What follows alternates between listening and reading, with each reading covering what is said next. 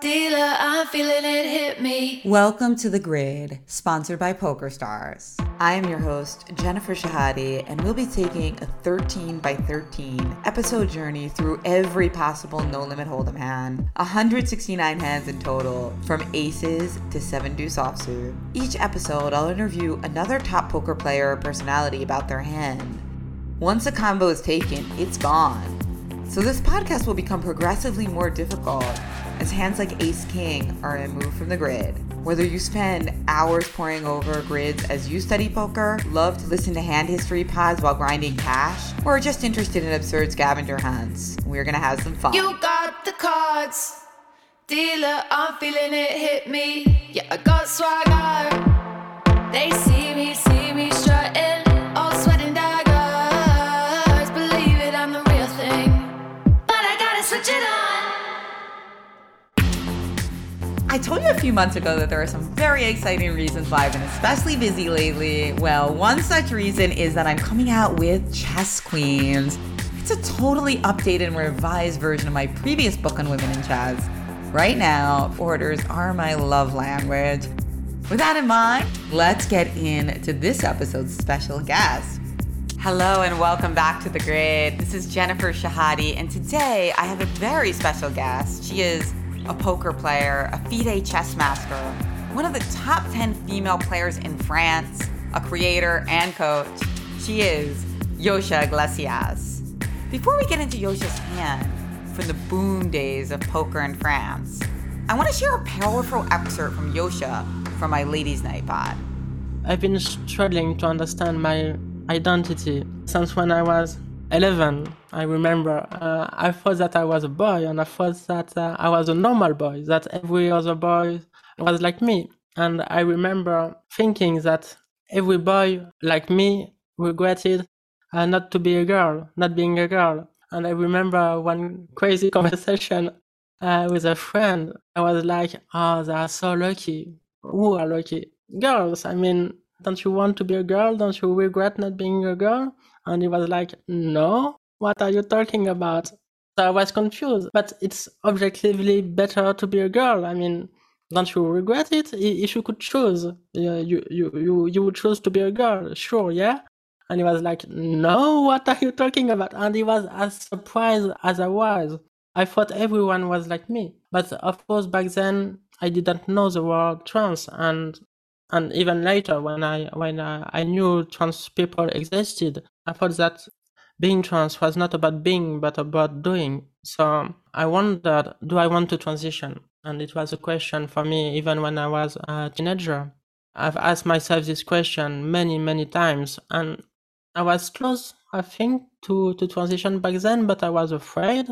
And for me, transitioning meant quitting chess, meant quitting my family, losing many of my friends, if not all. So I was scared. And because I didn't want to transition, I thought it means I'm not a transgender woman.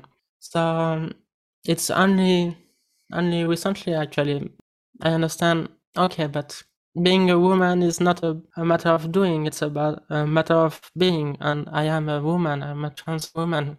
Sorry, I'm getting a bit emotional there. At the time of the interview, Yosha was not recognized as a female player by the French Chess Federation. But on July 12, 2022, Yosha shared some fantastic news with us on Twitter about a change in her federation's policies.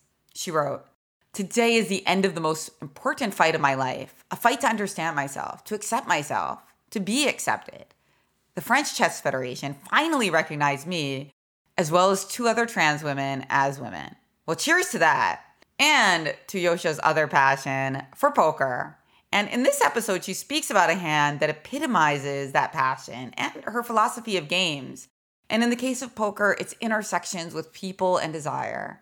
It's a hand that everyone has intense memories of, that we all dream in fear of.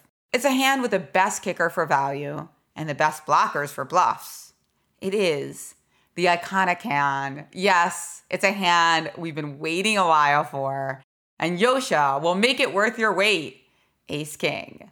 Yosha, thank you so much for joining me on The Grid. Thank you so much, Jen. Very excited to be here. Very grateful to you also. Yosha, tell us a little bit about when your love for poker began. I fell in love with poker back in 2006, I think, for the first time, which was already a bit late, but also a good year in France because it was so easy to make some money at least. Basically, I read some books, which for me, as a chess fan, it was just a normal thing to do to just sit and study books.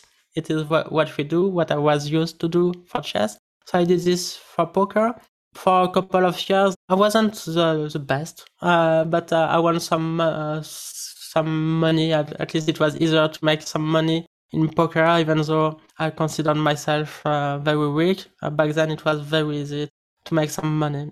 So I played poker for a couple of years, then I stopped. And then Edouard Roland, who nowadays is the the president of the French Federation. So Edouard was a grandmaster.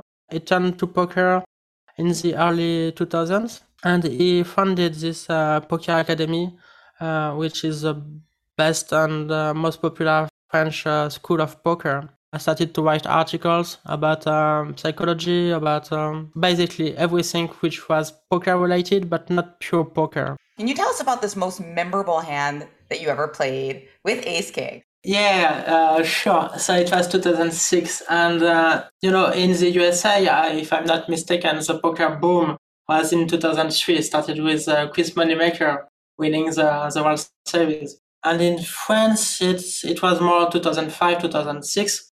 Took a bit more time, and so I played poker almost every day, as well as chess, of course. In college, we had tournaments and cash game every day at the college bar. And in one tournament, it was basically maybe 40 players at the beginning, 40 entries, and we were at the final table, and I was chip leader with a huge stack, something like 400 big blinds. So I was very aggressive, using my stack to put pressure. Brice, this teacher of mine, was second or third in chips. He was in the small blind.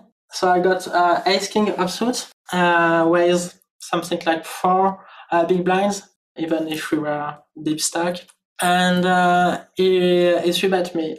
And for some reason, I decided to just call, which is probably not that great, but okay, it cannot be a huge mistake. The board is Ace 8-3 rainbow. So top pair, top kicker, and it checked, which was a bit strange. I'm probably a board that you can just bet 100%. In poker, I know that I know enough to know that I know nothing.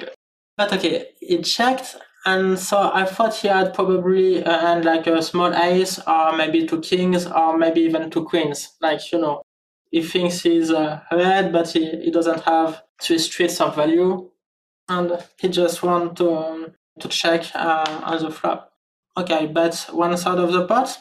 He just called, and the turn was a 4. So now it's now Ace 8-3-4. If I remember correctly, there was a flush draw now, but I got the ace of the same color as the flush draw, so I was not scared about this.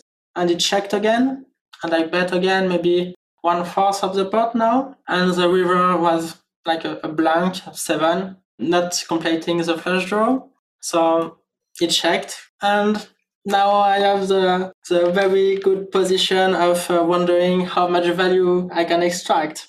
So I bet something like 1/5 of the pot, and of course he raised me all in, and I was like, oh god, I didn't think at all that he could raise me, and all in, it was huge because he was second or third in chips. So I started to think, okay, what can he have? Only one exact hand made sense.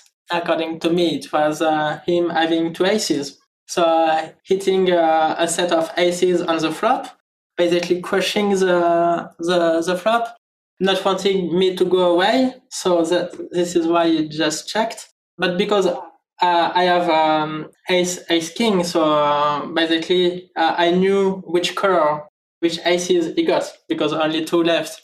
So I called his hand. Okay, Brice, I think you have ace of hearts and ace of diamond. And I said to him, this card is the ace of hearts and this card is the ace of diamond. And he laughed, looked, and he said, no, you are mistaken, it's the opposite.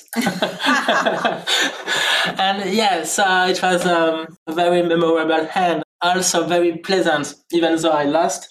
I managed to get away from this clever trap because everyone back then we read all of us a few books, watched some videos, but the average level was so poor that for us it was amazing to be able to play such a hand, which is probably just ABC nowadays. Yeah, that was a nice hand, especially against him. That's hilarious. Bringing us back to 2006 poker in France. Yeah, sure. I just love poker so much back then. Basically, the poker boom in France, in many ways, thanks to the USA. I mean, poker is linked to the USA, of course, but especially thanks to Chris Moneymaker. And I think, yes, so the poker wave took a couple of years to reach France. But even before that, it has started a bit with many chess players starting poker already before. For instance, Éloi Rollange, so the president of the Chess Federation now, and who created the School of Poker, Poker Academy, in which I'm sitting now. He started playing poker in 2000, 2001. Also, his then girlfriend, Almira Skripchenko, started also probably in 2001, 2002, something like this. So many great chess players started poker, but in the public, it started really in 2005, 2006. So thanks to to the Moneymaker effect, and also we had this Patrick Bruel.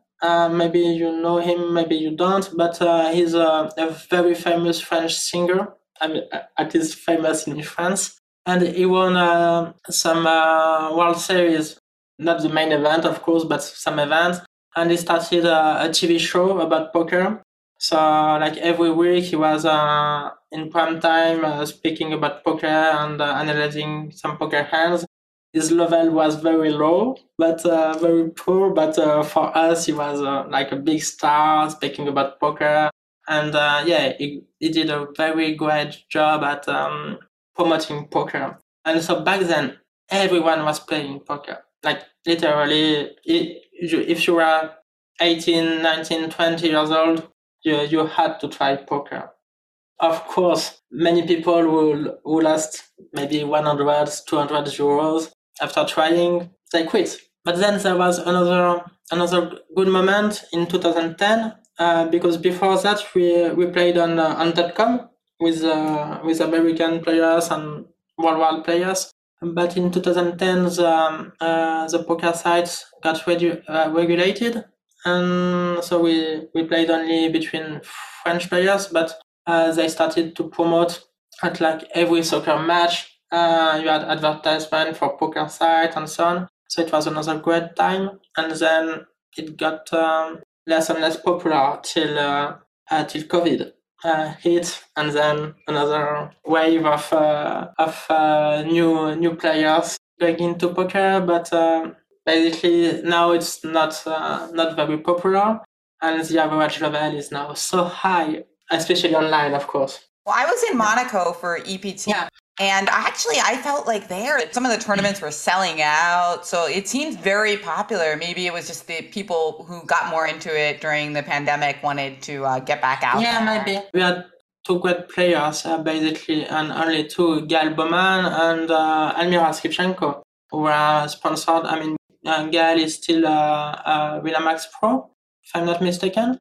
And Almira was also sponsored till a few years ago. Yeah, very few female players in general in France. Gael was there and got pretty deep in the event, got deep into the money actually, Gael. But it was more like the amateur players that I didn't see, or like the semi-amateur. Like it did seem like there were a decent number of professional female players. I know, like from all over the world, there was like Sophia Lovgren, Anna Marquez. Yeah. There was a lot of strong women players. but there weren't a lot of like casual players. And obviously in Monaco, there's a lot of wealth. So it seemed like there were a lot of wealthy male amateurs, but I didn't see like that many corollaries. Got to get more women in there. But I want to ask more about this hand against Bryce. So you said he was a teacher at a school that you went to. Yeah, it was a strange relationship. So basically, I was 18 or 19 years old, and so I was questioning my gender identity, also my sexuality, and he had this incredible charisma. So he had one different woman every day. Basically, he was partying a lot. He was very clever. He wasn't my teacher. He was a teacher in physics teacher. Yeah, so very charismatic and clever, handsome, like the perfect cliché French teacher. Also, I think he was very attracted to cleverness in general. Like, do we say sapiosexual in English? Yes. It's like, you said sapiosexual, right? Yeah. Yes. Is that a French word? I think it's probably Latin, but we can say in French too. So basically it means attracted to intelligence, to cleverness, yeah. When I showed him that I could play poker and especially chess and blindfold chess and so on, he was very attracted to me. So we developed a strange relation, platonic kind of, I mean, a bit of sensual things also, but no proper sex, but it was my first relation with a man. And it started with us playing poker at the college bar, yeah. And when you called his hand, the red aces, did you feel like that was a moment where he... Yeah. Sure. Yeah. For me, this hand was so memorable because normally I don't recall. I'm like a beginner, you know. I don't recall hands unless they are linked to a special memory.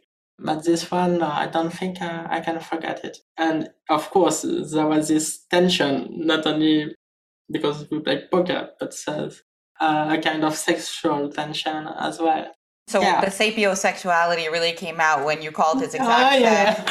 I think the moment which impressed him the most was when I could play while playing poker. I played blindfolded chess against two people at the same time.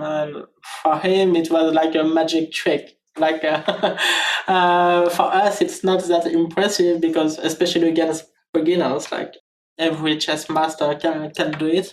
But for a non-chess player, it seems like it's magic, or that you have superpowers, super brains, or I don't know how to say, but yeah, it's very impressive, which is not. Truth is, blindfold chess against a beginner, it's something that everyone who has spent years and years playing chess can do. So you're being overly modest. I'm also like a FIDE master. I had 2 international master norms, but I don't think I can play 2 games blindfolded while also playing poker. Maybe. But let me tell you this. Yeah. By the end of the night, my brain would be on the floor. Yeah, but if you had this extra motivation of impressing someone that you care about, impressing your crush, maybe you can find this this power inside you. Yeah, that's true. I can see that. Like you've had this other motivation as well. I mean, it was my plan. As soon as someone would offer to play chess, and we had this chess table, so I know the moment would come eventually. So I had planned everything. It was my it was my plan from the beginning. As soon as I hear about someone wanting to play chess, or then to play blindfolded just to impress Brice, yeah, I had planned everything. Oh, so you planned that? I see. Yeah. And this is a bit of a clue because this was when you were 19, so it was before you came out as a woman. This teacher, Brice, was a heterosexual man, and he was attracted to you. Obviously, you mentioned it was the brain, but also perhaps it was a clue that... All my life. Like my first girlfriend when I was 15, like I thought she was the love of my life for 2 weeks, and after she broke up with me because she fell in love with a girl, another girl, cisgender girl. And then it happened to me at least 2 other times before I was 18. The first time was with my now best friend, Mathilde Conjou, chess player. And she had come out to her parents as a lesbian just before meeting me. But then we met and we fell in love. But for her, it was strange because she knew she was a lesbian, so she did not understand what went with her. She was kind of attracted to me, but not in a sexual way. So we just started this relationship, took our time, did not have sex, and one day she just told me, "Okay, I'm sorry, it cannot work because I'm a lesbian." I said, "Okay, but we need to talk about this because I'm attracted to men too, and yeah, I'm questioning my gender." But I didn't say I'm questioning my gender because back then I didn't even use the word gender. I just told her not being born a girl was my biggest regret, and if I could choose, I would become a girl. Yeah, so basically, it's strange. I cannot explain it, but many of my relations, if not all, my meaningful relations, and even much before my transition. So I don't know how I knew and how they could see the woman in me with my body, but I did. So somehow, in some strange way. It's amazing. It was like there was these little clues in your life strewn Yeah, around. it was before I knew any LGBT. Like it's not. I didn't do it on purpose, like to be attracted to lesbians and having these girls attracted to me. Kind of, I don't know. It just happened. Somehow they saw the woman in me. So, but I cannot explain it. Are you still in touch with Bryce? No, unfortunately. But every few months or so, I think about him, and I'm like, maybe I should just give him a phone call. You mentioned in poker and both in finding and understanding your gender and sexuality, there's these beautiful eureka moments. Is there something similar in poker? That's a good question. Now it's the game is getting more and more technical. I mean, nowadays even NL10 is very very technical. But before, what I loved and I still do in home games, it's understanding something of the player's personality, seeing by how they play. For instance, we can have this woman pretending not being good at poker, letting this man mansplaining to her how to play, even though she's a much better player than her. Once you understand something like this, it's very funny how from a game you can tell much of someone's personality. Like last time I played, there was this player, a very basic beginner mistake or something like. We started, it was the stakes were 100 euros, and this player has one pile of chips for 100 euros, and the rest, the extra outside. So you could understand that they wanted, they agreed to play with the rest because it was extra bonus that they could lose, but the 100 euros they didn't want to touch. And basically, I like understanding something of the person I'm playing with or against by seeing the play. But online, it's almost impossible to see this. Maybe only during tilt moment or something. But in live, you can understand so much.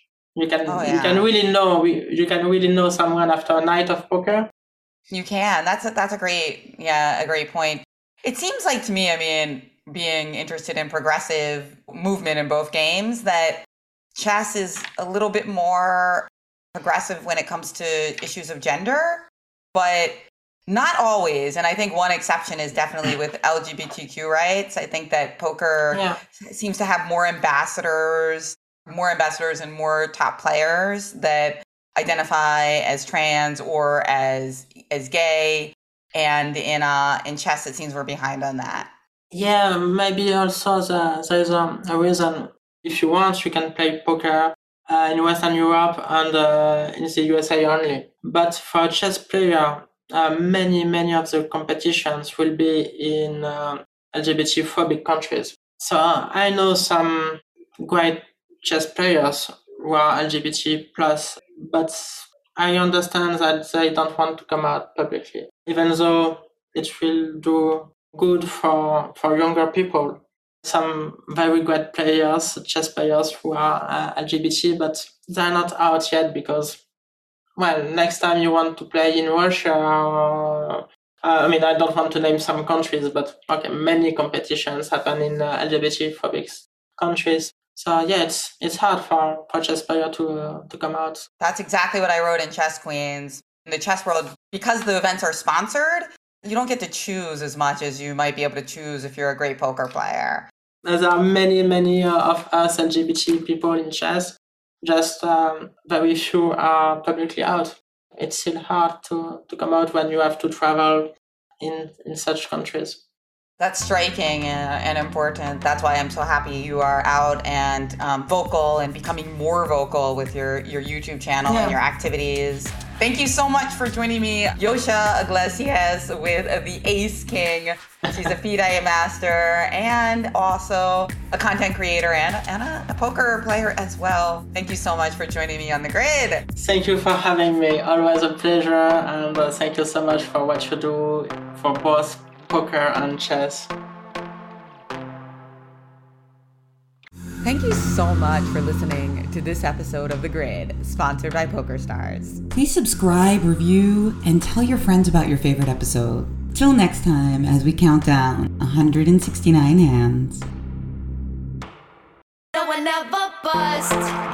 They say I'm lucky. Oh no need to bluff. With all the cheap tricks up my sleeve. Yeah, I got talent.